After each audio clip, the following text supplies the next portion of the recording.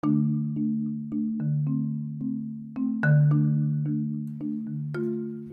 get incredibly curious about what Billy Zane is up to about once every 6 months. So, yesterday I found myself perusing his IMDb page to see if he had any new projects. This, of course, is just so that I can say, "Good for you, Billy Zane." But what really struck me as odd was going through his full filmography and finding something that I didn't know. Billy Zane was in Back to the Future. While this may not be a surprise to others, it was to me for one very specific reason. I've never seen Back to the Future. However, that hasn't stopped me from appreciating its impact on popular culture. I'm Kelly, and this is Through the Lens.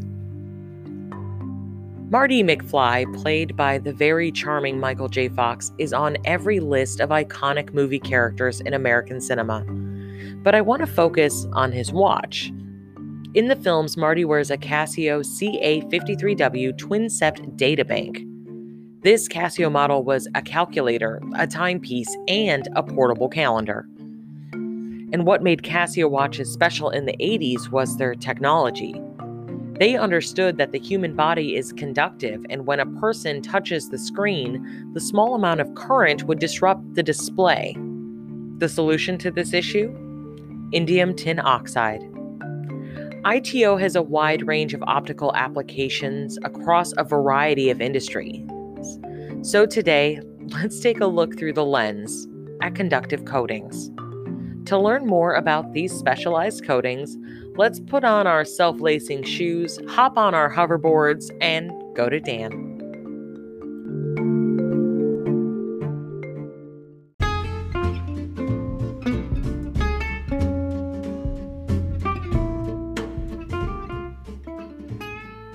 In multiple applications used in the photonics industry, the benefit of applying a material to an optical substrate that is conductive has many useful advantages for the systems integrator. Of course, metals can conduct electricity, and they are used for just that, along with their high reflectivity and flat spectral response. But the big question is, with other conductive coating, what's really in them? There's an entire family of coatings called TCOs, or transparent conductive oxides. These coatings are essentially clear in the visible spectrum, but when applied properly can yield low sheet resistance levels, useful for many applications. The most predominantly used transparent conductive oxide is indium tin oxide, or ITO. Indium tin oxide is one of the most widely used transparent conducting oxides because of its electrical conductivity and its optical transparency, as well as the ease in which it can be deposited as a thin film. Thin films comprised of indium tin oxide are most commonly deposited on surfaces by physical vapor deposition, or PVD, often used as electron beam evaporation or a range of sputter deposition processes. Other transparent conductive oxides include fluorine-doped tin oxide, FTO, aluminum zinc oxide, AZO, or zinc tin oxide, ZTO. These films, like ITO, are conductive and visibly transparent. They all also exhibit mirror-like properties in the shortwave infrared spectrum.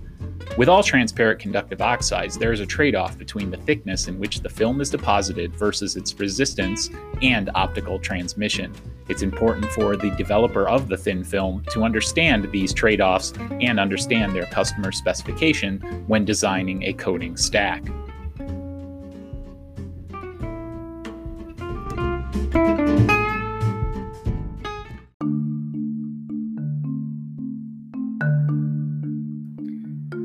It's time for a sidebar. Tesla coils are an amazing thing. Not only are they helpful in demonstrating the principles of high-frequency electricity, they're also simple enough for students and hobbyists to construct. You can find these coils displayed in science museums, classrooms, sculptural gardens, and even at festivals. They make quite the spectacle at both Burning Man and Coachella every year, and they can be used to generate sound. Music with Tesla coils is done by modulating the break rate, basically by manipulating when there will be a burst of electricity. Two hobbyists, Jeff Larson and Steve Ward, created a set of harmonized Tesla coils and used them to perform the Super Mario Bros. Theme on YouTube. They called this the Zeus-ophone. after the Greek god of lightning Zeus and the sousaphone, a silly play on words. Using Tesla coils has made its way into mainstream music through the artist Bjork, who used the coils as the main instrument in her song Thunderbolt. Back to the show.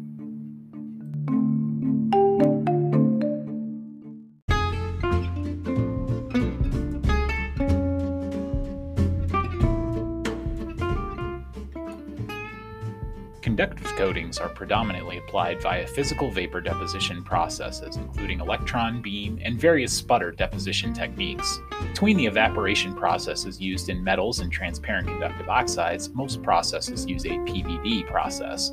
More recently, the advent of conductive nanocomposites has emerged as a significant smart engineered material for realizing flexible electronics and conductive treatments for a diverse array of substrates.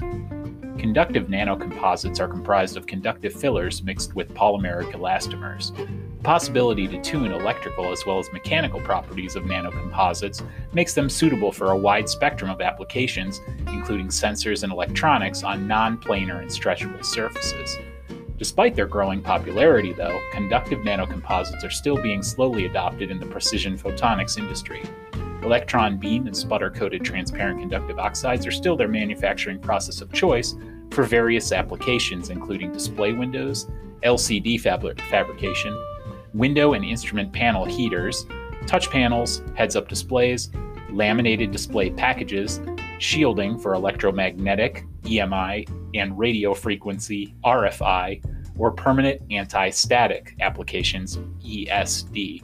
Eventually, nanocomposites may be used in electro-optical applications, but until they are able to optically match the surfaces they are applied to, they will still be behind optical coating processes currently used today.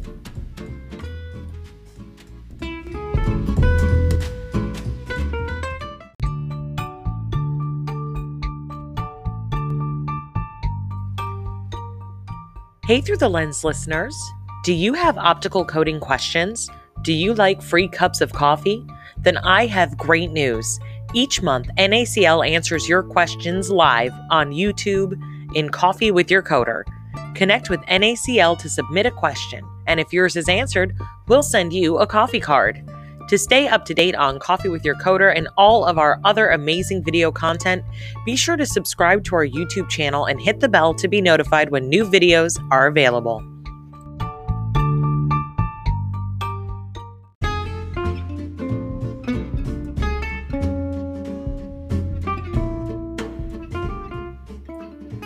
Conductive coatings have a variety of uses.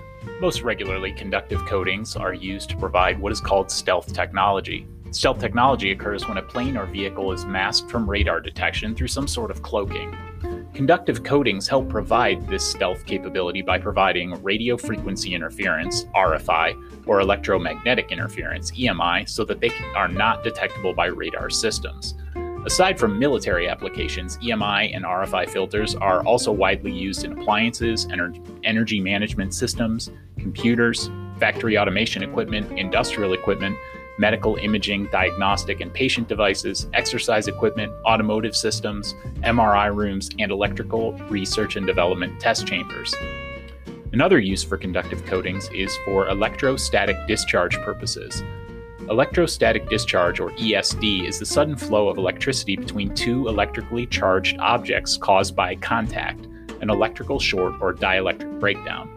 A buildup of static electricity can be caused by turbocharging or by electrostatic induction. The ESD occurs when differently charged objects are brought close together or when the dielectric between the two of them breaks down. Often this causes a visible spark. An ESD coating helps reduce the risk of electrical discharge by creating a low constant conductance across a coated surface. When expensive electro-optical systems are involved, ESD coatings can be a very inexpensive way to assure your application and your system will be safe and successful.